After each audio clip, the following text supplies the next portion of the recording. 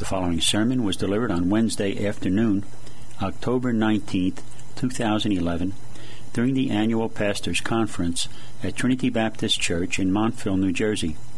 The preacher is Dr. Sinclair Ferguson, Professor of Systematic Theology at Westminster Theological Seminary.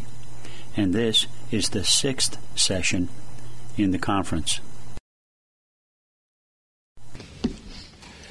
I know that Philip Ross's book was mentioned yesterday. Is it Written by the Finger of God? It's a wonderful book. I do commend it to you. But I just did a message this morning saying that Philip's mother has gone to be with the Lord this morning. And I've been thinking about her because she exhibited everything that we were thinking about in the last hour, of the joy and liberty of a believer who loves the law. Well, you know, when the plane is at cruising altitude at 33,000 feet and the pilot dives to 3,000 feet, as perhaps you have, to your alarm, experienced, you always feel it's very difficult to get back up to cruising altitude again. And I have a friend whose tradition is that at the end of the second point in the sermon, everything stops and they sing a psalm, and then they begin again. And although I admire him greatly, few things I could more admire him for than being able to get up to cruising altitude again after you've gone down to 3,000 feet, as it were. But we've made some progress. Actually, we have covered the whole of the Old Testament in the first hour and a bit, so in some senses I should be encouraged. And what I'm going to then rearrange our study into is that the first study would think about the law from creation to Christ, and now we're going to think about the law from Christ to the end of the world. And we'll be able to do that with a little more simplicity, I think. But we thought about the law being given as Adam is created as the image of God in Genesis 1 and 2. And then the evidences of the presence of that law constantly condemning man for his sin between Eden and Sinai, but still standing in man's life as the directive for a life that pleases God, and therefore for a life that enjoys God. And then the giving of the law at Sinai, and especially the notion that the giving of the law at Sinai, in a sense, provides grace motivations for holy obedience, and is given for a particular period, for a particular people, with a view to the coming of our Lord Jesus Christ. And so, fourthly, we need to stick our probe into the New Testament one more time, although we could do it several more times now, and think about how the law is fulfilled in our Lord Jesus Christ. And it's this, of course, that Jesus announces in the great words in Matthew 5:17-20, isn't it? Do not think I've come to abolish the law or the prophets. Truly I say to you, until heaven and earth pass away, not an iota, not a dot will pass from the law until all is fulfilled, so that whoever relaxes one of the least of these commandments and teaches others will be called least in the kingdom of heaven. And again, with this striking conclusion, I tell you, unless your righteousness exceeds that of the scribes and Pharisees, an impossible notion for most of those who were listening to Jesus. Unless your righteousness exceeds that of the scribes and Pharisees, you will never enter the kingdom of heaven. We often think that the Sermon on the Mount begins in Matthew chapter 5 and verse 1. In a sense, Matthew 5 verse 1 is the continuation of Matthew 4, 23 through 25. It's as he sees the crowds in the context of Matthew 4, 23 through 25, that Jesus begins to expound the significance of the kingdom of God, or the kingdom of heaven. And several things, therefore, become obvious in this context. First of all, that Jesus himself is the king in the kingdom. And what he is doing is making personal royal proclamation that in him the kingdom has come. And through his life and ministry, the power of God is being released. So he not only announces the coming of the kingdom, but he demonstrates, exhibits the presence of the kingdom in its power to recreate. And so the deaf are made to hear, the blind are made to see, the lame are made to walk, and the dead are raised from the dead. And it's all the indication in the Gospels of the powerful inrushing of the kingdom of God, the beginnings of the final restoration of all things that takes place in our Lord Jesus Christ. And you know how in Matthew's Gospel, indeed in the Gospels generally, you can trace this wonderful incursion of divine grace in Jesus Christ in the way in which he gives flashes of illumination about what the final kingdom is going to look like by pressing it down, not only by his proclamation of it, but also by his demonstration of it in the lives of men and women, and in a sense giving them glimpses of what life originally was and where life eventually was destined to be for Adam and Eve in the Garden of Eden. And it's within that context, the presence of the King, the announcement or proclamation of the kingdom's arrival, the demonstration of its power, that Jesus then, in what we call the Beatitudes, goes on to expound the character of those who experience this regenerating, recreating, restorative power that brings them back to share in the fellowship of the life of God. And so he describes, we might say, the citizens in the kingdom. But all this, clearly, as the end of the Sermon on the Mount indicates to us, is so different from the teaching of the scribes. Remember the little concluding note in Matthew 7:28, when Jesus finished these sayings, the crowds were astonished at his teaching, for he was teaching them as one who had authority and not as their scribes. And the thing, of course, that is so radically striking to the people is that he is showing the power of the kingdom of God and describing the characteristics of those who belong to the kingdom of God, and he hasn't said a single word about the very things the scribes give all of their attention to. He has said absolutely nothing so far about the law of God. And so the question arises, which seems to be the missing link, as it were, between 1 to 16 of chapter 5 and 17 through 20. Jesus sees what they're thinking, and he tells them the gospel teaches them to think differently. Do not think that I have come to abolish the law or the prophets.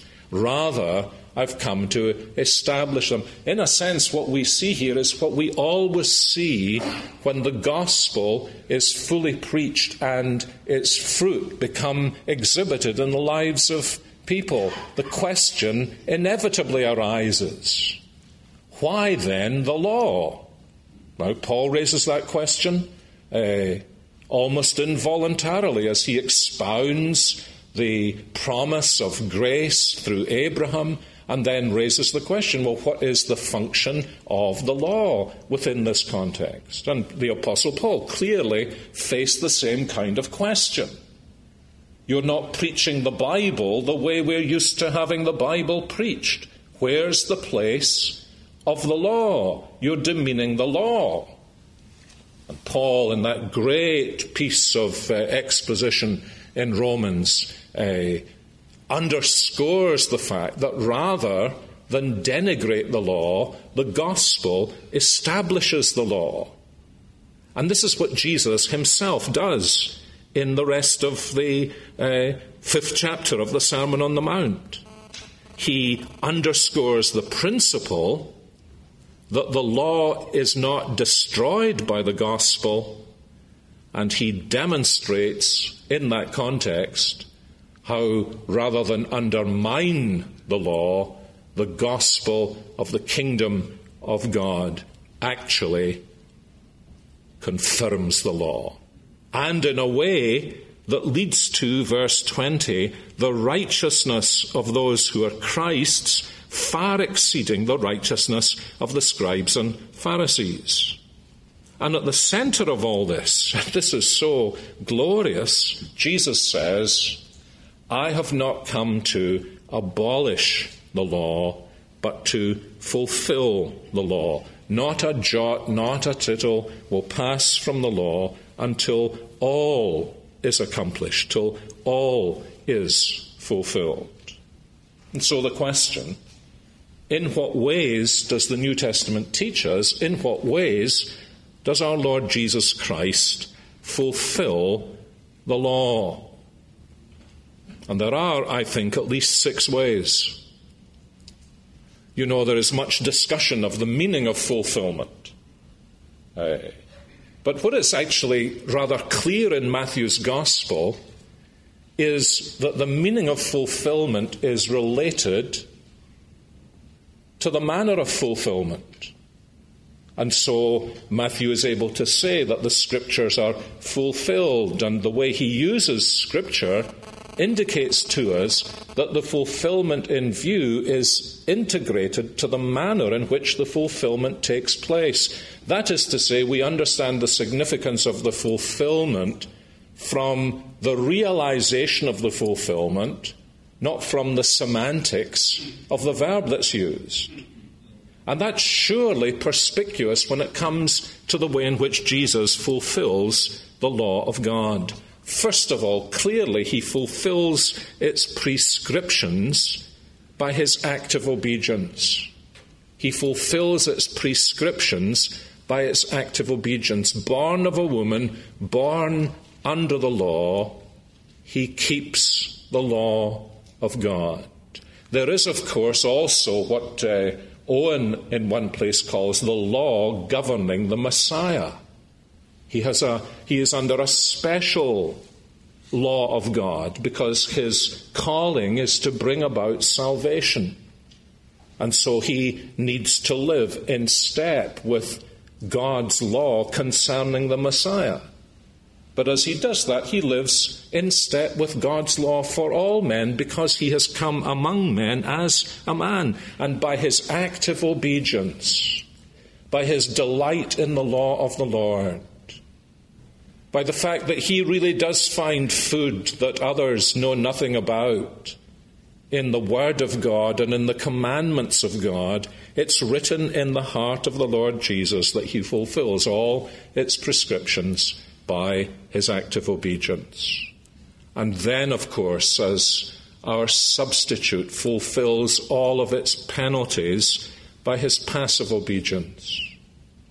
And this is the mystery and wonder of where we can scarcely go in understanding what it meant for the sinless Son of God to appear before his heavenly Father, as Calvin says, in the character and person of a sinner.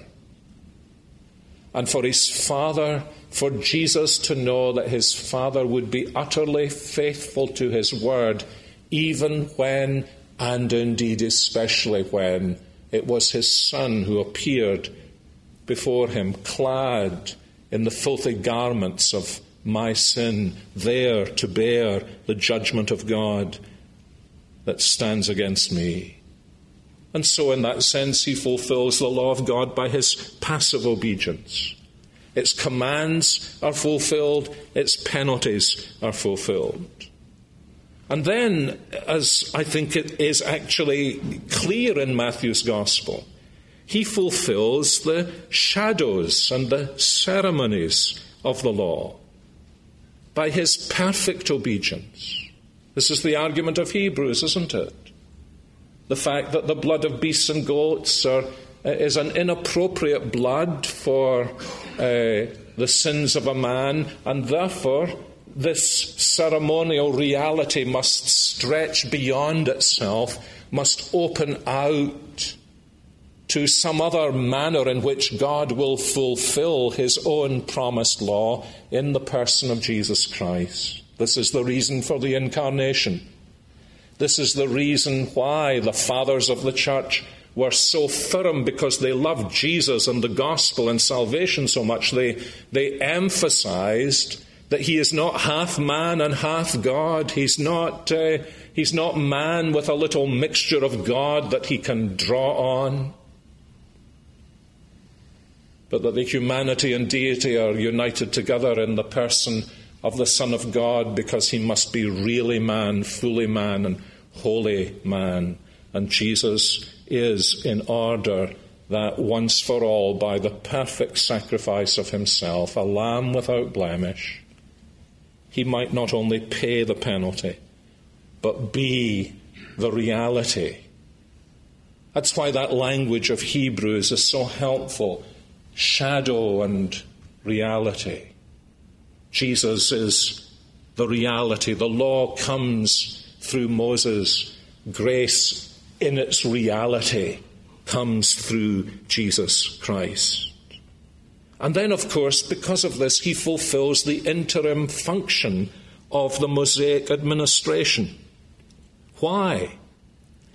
Because he fulfills in himself the goal of the Abrahamic covenant, with a view to which goal being fulfilled, the Mosaic administration was put in place for a whole raft of different reasons, to set the people apart, to keep the people on the way of holiness, to make them distinct, to preserve the seed, to uncover the depth of the sinfulness of men and women, so that the need of a personal Saviour might be so manifested to them.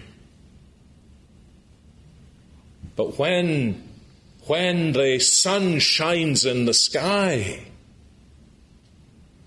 the electricity is turned off, put aside. Not because light is no more necessary, but because light has dawned in the full blaze of the sun. And this is what happens not only in the S-U-N, but clearly what happens in the S-O-N.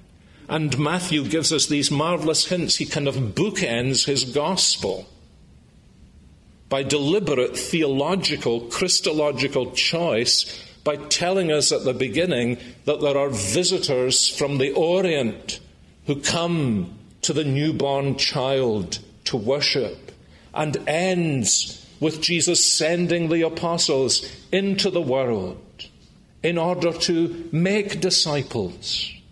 The whole gospel, that from one point of view seems to have such a Jewish flavour to it, seems to be such an echo of the law of Moses, from one point of view is saying, this bursts the Mosaic administration. This brings us into the fulfillment of the promise given to Abraham. And if that promise given to Abraham is now fulfilled, then especially the function that God had intended in the Jewish people as a state church with a hyphen has now come to a consummation. Jesus has gone to the Father on his ascension and said to his Father, Psalm 2:8, Father, you said to me, ask of me, and you would give me the nations for your inheritance. You would fulfill the Abrahamic promise to me, his seed. And this is what happens, isn't it, on the day of Pentecost? What the day of Pentecost says, and actually Peter makes this explicit in a statement that's very often glided over by the commentaries who don't see the theological, Christological significance. He says the meaning of this day is that Jesus has poured out upon us the promised Holy Spirit of the Father. You see what he's saying. He is saying what Jesus told us in the upper room, what Psalm 2:8 promised, what Abraham and Genesis 12 looked forward to, has now come to a consummation. The Son has gone into the presence of the Father and said, "My Father, all my work is ended. It is finished. And you promised me." Surely the echo that we feel in our own lives when our sons come and say, can I have this? And we say no. But Dad, please let me have this. No. And then they say, but Dad, you promised me. That settles everything. And here the Son goes to the Father and says, "Father, send the Spirit now. You promised me that you would write your law into their hearts, and that now I would have the nations for my inheritance." And the inner logic of that, you see, the inner logic of that is, as the best of Christian thinkers have understood, is that thereby that kind of vested interest in a particular state with its particular laws for a particular time, that's just been the tent in which God has been moving his promises on. But now that the true tabernacle has come, that's just been the temple, but now that the true temple has come, what do? You fold up the old and you put it aside. And so our Lord Jesus not only fulfills shadows and ceremonies, he fulfills the interim function, the civic function of the law in that sense. But then, as he makes clear in 5:17 to 20 and what follows, there's another sense in which Jesus fulfills the law. He fulfills the law. Do you know, sometimes you have that wonderful experience at the church door when somebody says to you, I never understood that passage, and you've made it so clear. And you think to yourself, I hope I did.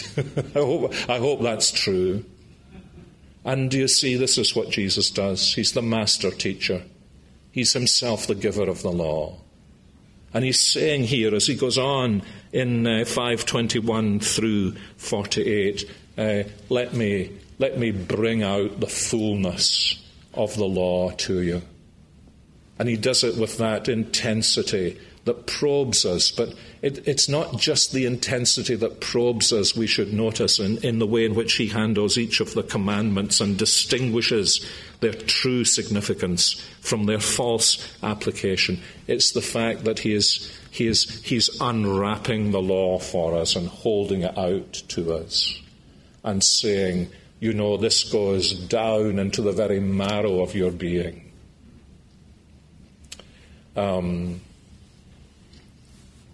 Bill Hughes, my friend who's here, and I probably both remember as youngsters when we went away on vacation, usually to seaside places, all our friends expected when we came back we would bring them a stick of rock, which was kind of a cylinder of candy that would break your teeth. And there were actually two kinds of rock. There was the cheap kind and the expensive kind. And all of this rock would have the name of the seaside town round the edges. It would say Blackpool round the edges. Now, if you bought your pals the cheap kind, if they broke it in the middle, it was just white inside. But the expensive kind, no matter where you broke open the rock, at the end, it would say Blackpool. It was Blackpool all the way through, all the way down. That was the real thing. And Jesus, in the face of all that horrible, rigorous bondage into which the scribes and the Pharisees had fallen, adding regulation after regulation after regulation in order to kind of safeguard them from ever breaching the law of God. And Jesus is saying, what extraordinary rigor, but of no value whatsoever, because it hasn't touched the heart. And he's fulfilling the law in the sense of expounding it. There's another sense, this is more a theological, Christological comment than an exegetical comment, but there is another sense in which the Lord Jesus fulfills the meaning of the law. And I'm thinking here particularly of the fourth commandment, because he makes it clear, and it's made clear in the New Testament church, that they understand that Jesus has taken that fourth commandment and brought it to its glorious consummation by his resurrection. And that's the meaning of the change of the day. The significance of the change of the day to the first day of the week is not a convenience or an accidental matter. It's a profoundly Christological matter. Because what Jesus does in fulfilling the law is come as the second man and the last Adam, as it were, to invade the whole world with his gardening. And having invaded the whole world with his gardening, the whole way in which we perceive time and life has to be thrown into a kind of new gear, in which instead of labouring and then resting, we live in Jesus Christ as those who rest in Christ and then labour for Christ. It's all part of the fact that he is not just the second Adam, as our hymns say, but he's the last Adam, he's the eschatological Adam.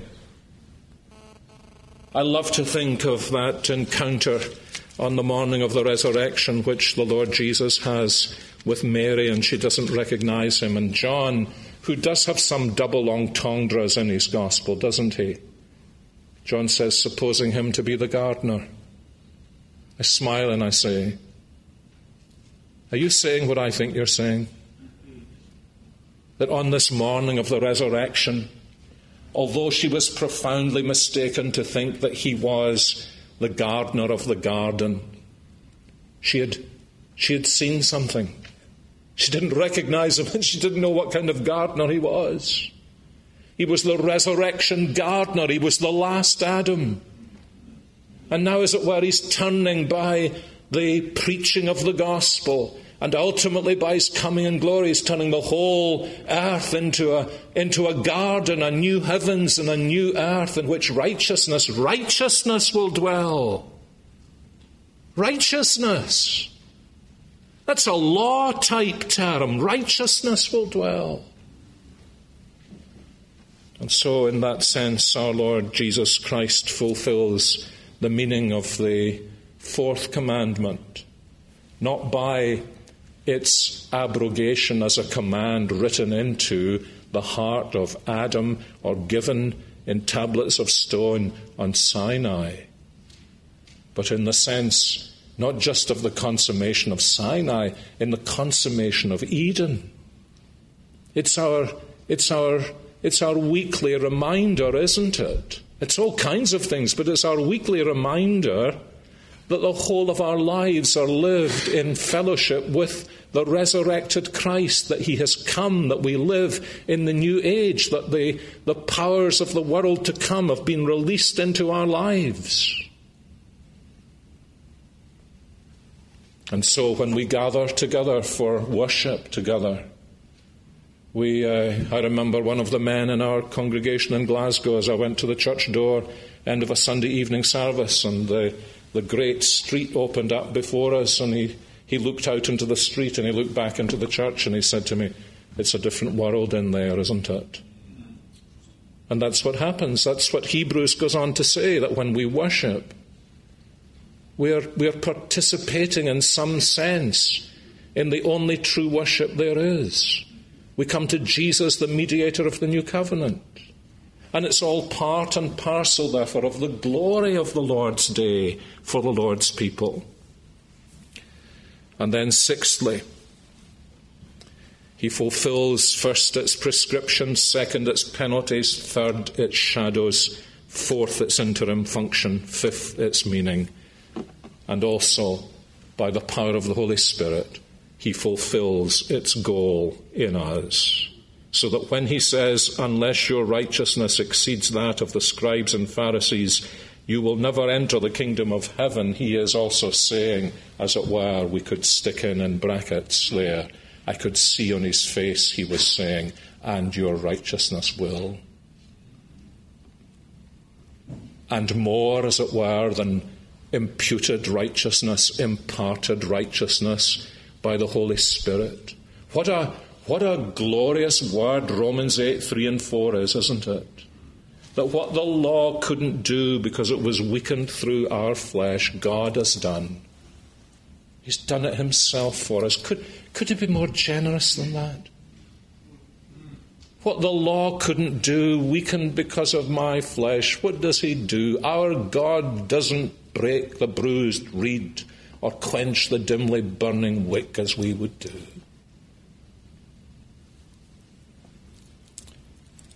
And he comes in Jesus Christ and condemns sin in the flesh in order that the righteous requirements of the law might be fulfilled in us as we walk not according to the flesh but according to the Spirit. That was the promise, wasn't it, in Jeremiah? Was the promise too in Ezekiel, that as we were sprinkled with clean water and given the Spirit, we would become careful to observe his commandments.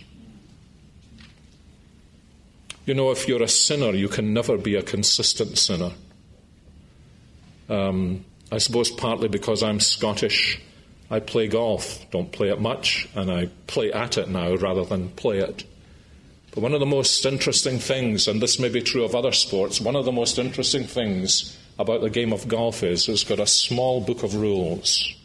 It's got a small book of rules. And many people I know who have played golf with men who are cheating on their wives, those very men will cry foul if any of their playing partners even thinks about breaking the law of God, the law of golf. Those laws have to be observed very precisely. And actually it's very interesting that the United States Golf Association, you didn't want to hear this, but I'm going to tell you anyway, the United States Golf Association and the Royal and Ancient Golf Club of St Andrews every 2 years produce a book of applications of the laws. And that book is usually about that thick, so that you may know precisely how the rules apply. What if I'm playing with somebody and I don't want anything to do with that legalism? I just want to play golf. That is such legalism. You follow those rules and you'll never get the ball into the hole. You'll become neurotic. It will spoil everything. And curiously, the man who is cheating on his wife will still say to me, you cheat on those rules and we can no longer happily play golf together. We can't be consistent sinners. And so the promise of Ezekiel is, and you see this is the difference between seeing God as the God of infinite goodness who gives his good law, so that it's not the law that's sin, but it's me that's sin. And what I need is to go through that great reversal in which I understand that, because the natural man sees it the other way round. It's the law that will spoil my life. The gospel tells you it's not the law that spoils your life. It's sin that spoils your life. You need to go through the great reversal. So you see it's all for your good, it's all for your blessing, and you begin to delight in it. And Jesus says this is the goal. I will put my spirit within you and cause you to walk in my statutes and be careful to obey my rules. American women tend to wear more makeup than Scottish women. How careful the women are, aren't they? If you see them going on a plane, they've got an extra case. They're very careful about what at the end of the day is totally superficial, isn't it? How would you ever complain about one saying, I want to be careful? Why are you doing this? Because I want to be attractive to my husband, or I want to find a husband, or I don't want to feel inferior. Why are you keeping the law of God carefully? Because I love my master, and I would not go free. My ear is pierced. My heart is opened. And I embrace him. And his gospel in Jesus Christ has not only brought about the fulfillment of the law in terms of redemptive history, in terms of my penalty, but in terms of my inward transformation. And I say again how I love your law. It is my meditation day and night. Let me close out this first part of the rest of history from the end of the Old Covenant to the beginning of the New by a personal word of testimony. I was brought up in Scotland, the early 1950s, in a house where the Ten Commandments were sacrosanct. My father washed out my mouth with soap once because he knew I had breached a commandment. But my family never went to church.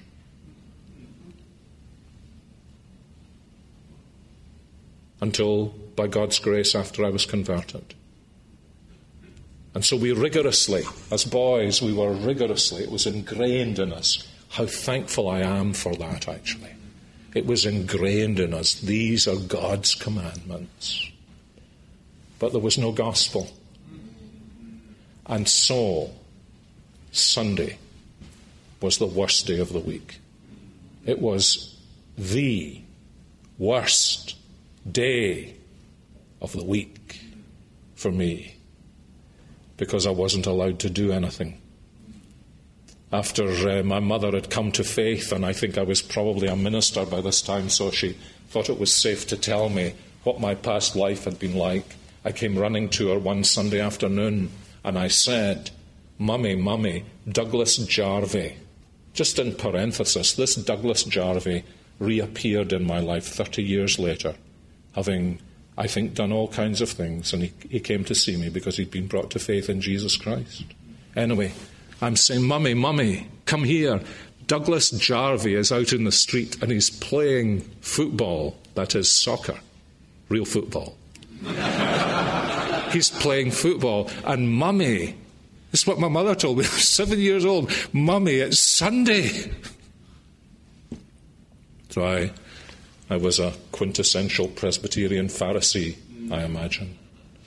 And then the gospel came to me.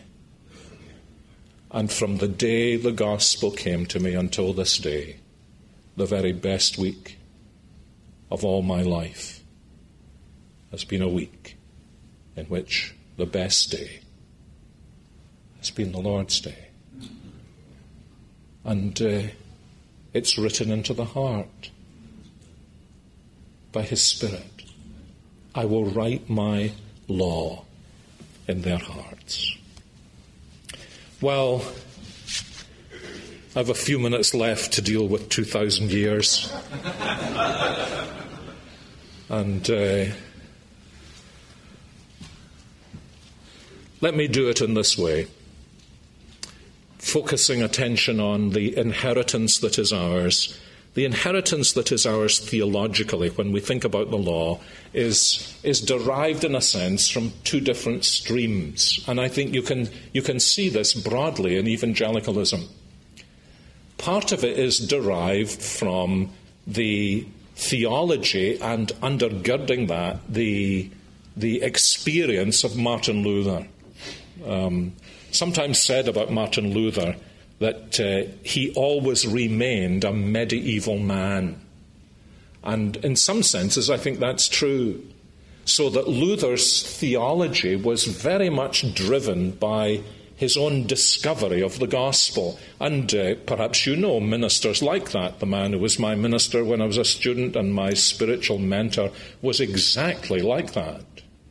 His theology was much driven by the way in which he had eventually come to discover and embrace Reformed theology. And so he dragged the congregation with him all through his theology discovered in terms of his own experience. And partly as a result of that, Martin Luther had a particularly distinctive view of the law that tended to focus first on the law as an alien power, and secondly, in a sense, on the law as functioning in an enemy fashion solely to expose sin.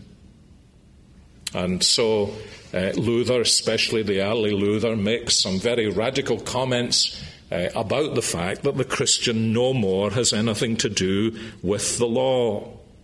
So, for example, in his commentary on Galatians, that's full of purple passages and some of them magnificent, he says, even as Christ is free from the grave and Peter from the prison, so is a Christian free from the law. And such a respect there is between the justified conscience and the law as between Christ raised from the grave and Peter from the prison, so is a Christian free from the law.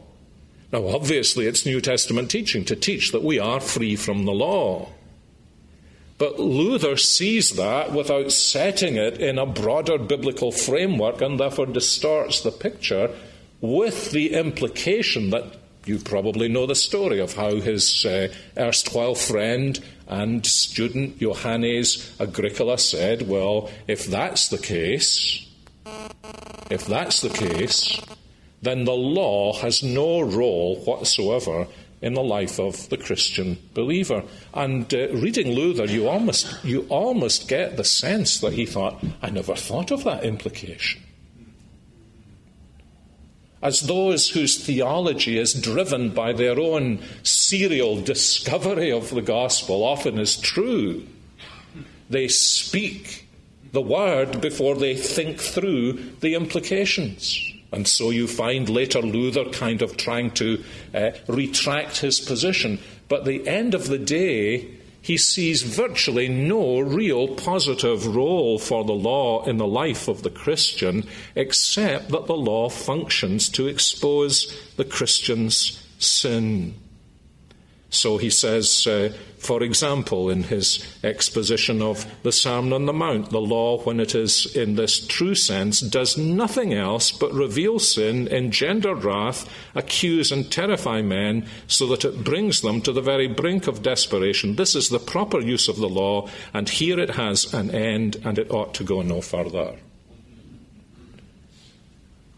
And what's absent from that is setting the law of God in the context of creation, setting the law of God in the context of its redemptive embodiment in the Sinaitic administration, and hearing the Lord Jesus Christ, and especially hearing the Lord Jesus Christ say, if you love me, you will keep my commandments. That the gospel is not alien to law, nor the law to gospel. But the gospel and the law for the Christian have become friends. And if one can put it this way, in the hands of the Spirit, even the convicting power of the law, which is a reality in the life of the believer, is the conviction of a friend, not the conviction of an enemy. And so we love the law as believers.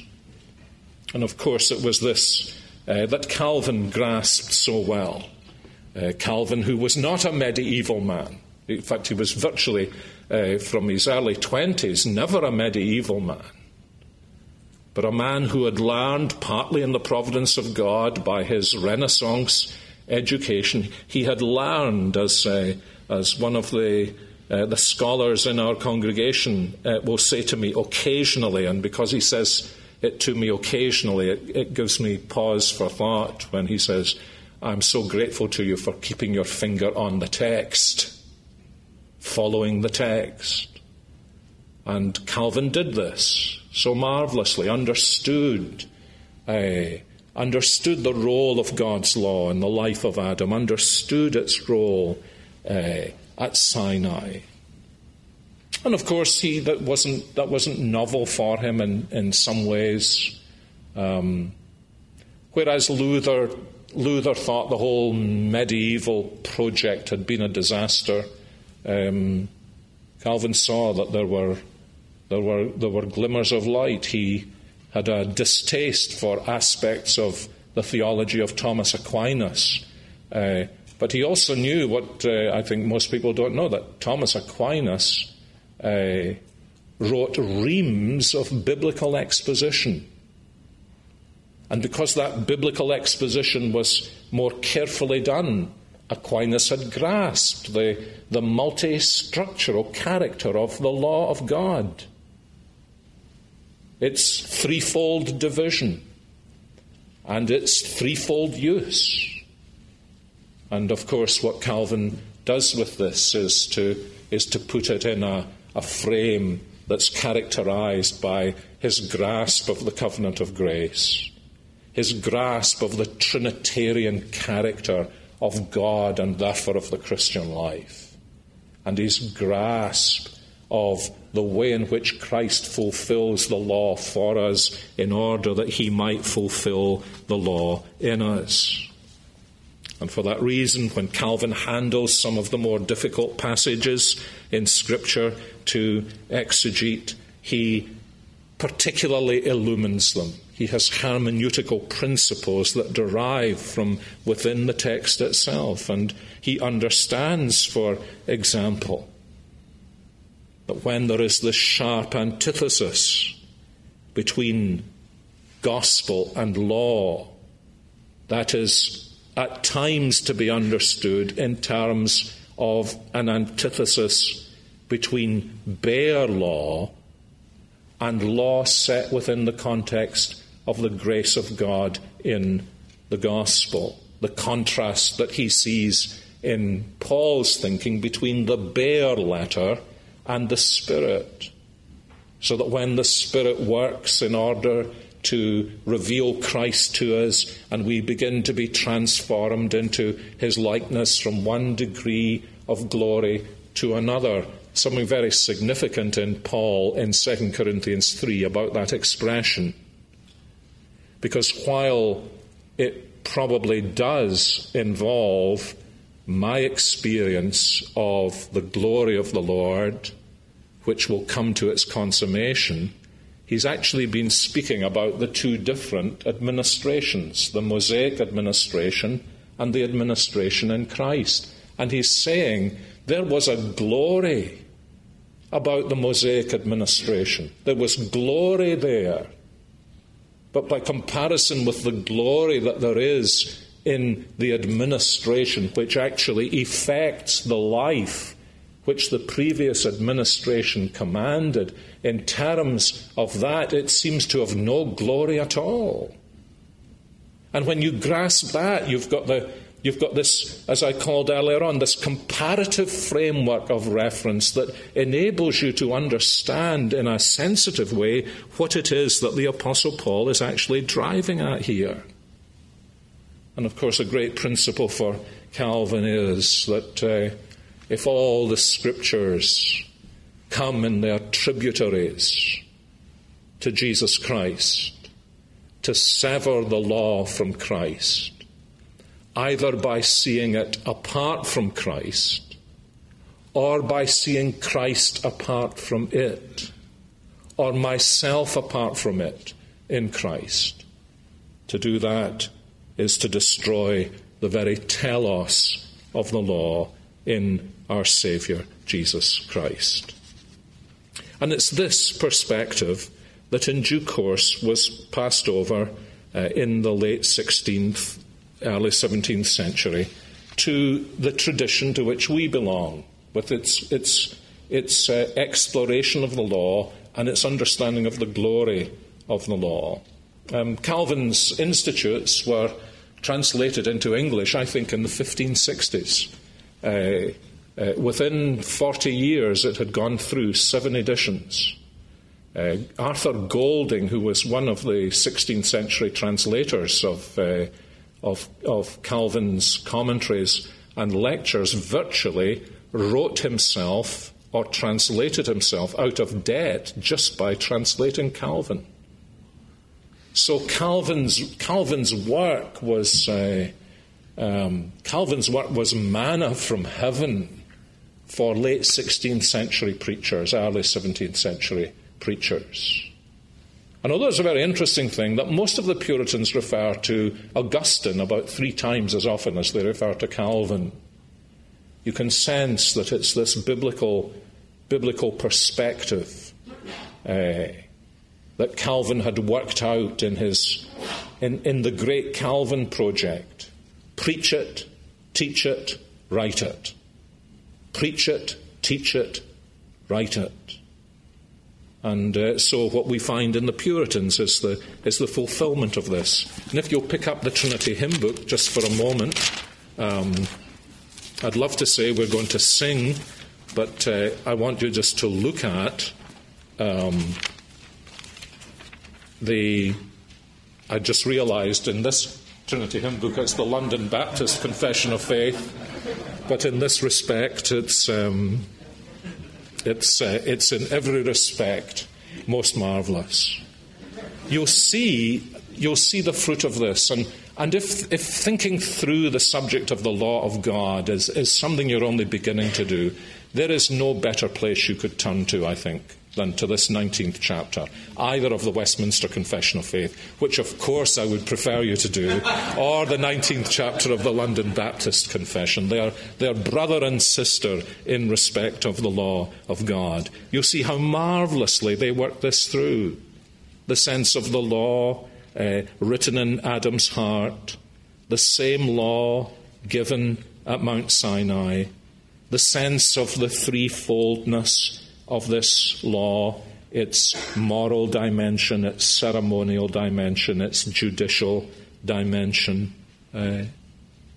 Not denying, it would just be so foolish actually to think that these men were denying that these distinctions are porous, are not. You know, they sense that there are moral obligations on God's people in this stage, in both the ceremonial and the civil law. So it's not as though they are saying there are actually 3 different laws. But there are these 3 different dimensions. It's the reason why the Decalogue's in the Ark, isn't it? It's the foundation. And they understand this. And then the explanation in chapter 19, section 5 of the perpetuity of the moral law for justified persons as well as others. And then this beautiful expression, and that not only in regard of the matter contained in it, but also in respect of the authority of God the Creator. Meditate on that. It is a hugely significant statement because it refuses to sever the Creator's law from the Creator, the goodness of the law from the goodness of God. And then in its terminology, that as believers we are not under the law as a covenant of works to be justified or condemned. We realize that we've broken the covenant of works. But Christ has fulfilled the covenant of works in our place. Does that mean we overthrow the law? No, the divines say, and the fathers of the Baptist confession here emphasize that the law informs us of the will of God. It binds us to walk according to His will.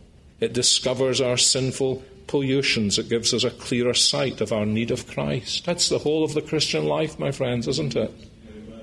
I sometimes say to our congregation, I have only 2 things to say in every sermon. 2 words: sin and grace, sin and grace, sin and grace. You find grace in Jesus Christ because you're a sinner, and then because of the grace of law, your sin is exposed all the more, and it drives you back to Christ. And Christ, as Bolton says so beautifully, the law drives us to Christ to be saved, and Christ sends us back to the law to learn how to live, and we fail him again, and we return to him again. We fail him again, we return to him again. And the promises of the law that are so savoury to our taste, that show us that he is our Heavenly Father, and that in no way are these uses of the law contrary to the grace of the gospel, but do sweetly comply with it. The Spirit of Christ, oh, the Spirit of Christ, subduing and enabling the will of man to do that freely and cheerfully. You know, it's not reformed to do the will of God gloomily, but cheerfully. You know, I don't know what your ordination vows are. My ordination vows commit me to doing the work of the Lord cheerfully. I don't know what Presbyterian thought that one up, but it sure is biblical, and it's here, enabling us to do freely and cheerfully what the will of God revealed in the law requires to be done. I love my master. I do not ever want to go free. What's so fascinating, it's not in the London Baptist Confession, and it's not actually in the Westminster Confession, but it's in the catechisms. I calculated once that I think about a third of the shorter catechism and about 40% of the larger catechism devoted to the law. I have a guess that, you know, if you got a group of evangelicals together in a room and asked them to write a confession or a catechism, there might be no place for the law at all. And so they see this and they hold up their hands and say, legalism. It's amazing the people that say that. You know, computer whiz kids, people who actually have baseball statistics in their memories. You know, they say, we don't want all this detail. I can't understand how it is that an American Christian... Have you any idea how absolutely obsessive American sports fans are about statistics? I didn't know you could have an assist in soccer. At home, you either score the goal or you don't score. You don't get assists. All these details. It's because of our sinful hearts that we balk at the fact that these men said to us, now listen, he's just given you 10 things, you can memorize them. They're not long. But he wants you to take the whole of your life to work them out in detail to your fingertips. And I want to help you to do that. That's what they're saying. And you know what? It produces people like Elma Ross, Philip Ross's mother, who have it in their fingertips. So that, as Newton says beautifully in one of his letters, at the end of the day, the child of God who is instructed in this law develops something akin to the instinct of a great pianist who sits down at the piano. And where is the score? You ever wonder at that? I mean, people say to you, I don't know how you can preach so long without, you know. And but in that world, you know them, the conductor doesn't even have a score. How does he have all that in his head? Because he's soaked himself in it. And it's literally coming out his fingertips. And so it is with the law of the Lord, in which, by God's grace, we all so happily delight. Let's pray together. Lord, how many times can we say to you, many times, even as holy creatures, multiple times admire your holiness and ever cry, holy, holy, holy. Each time taking in afresh, understanding more fully what the word they speak means, embodied in your glorious person. And we want ever to say to you, Lord, we love your law.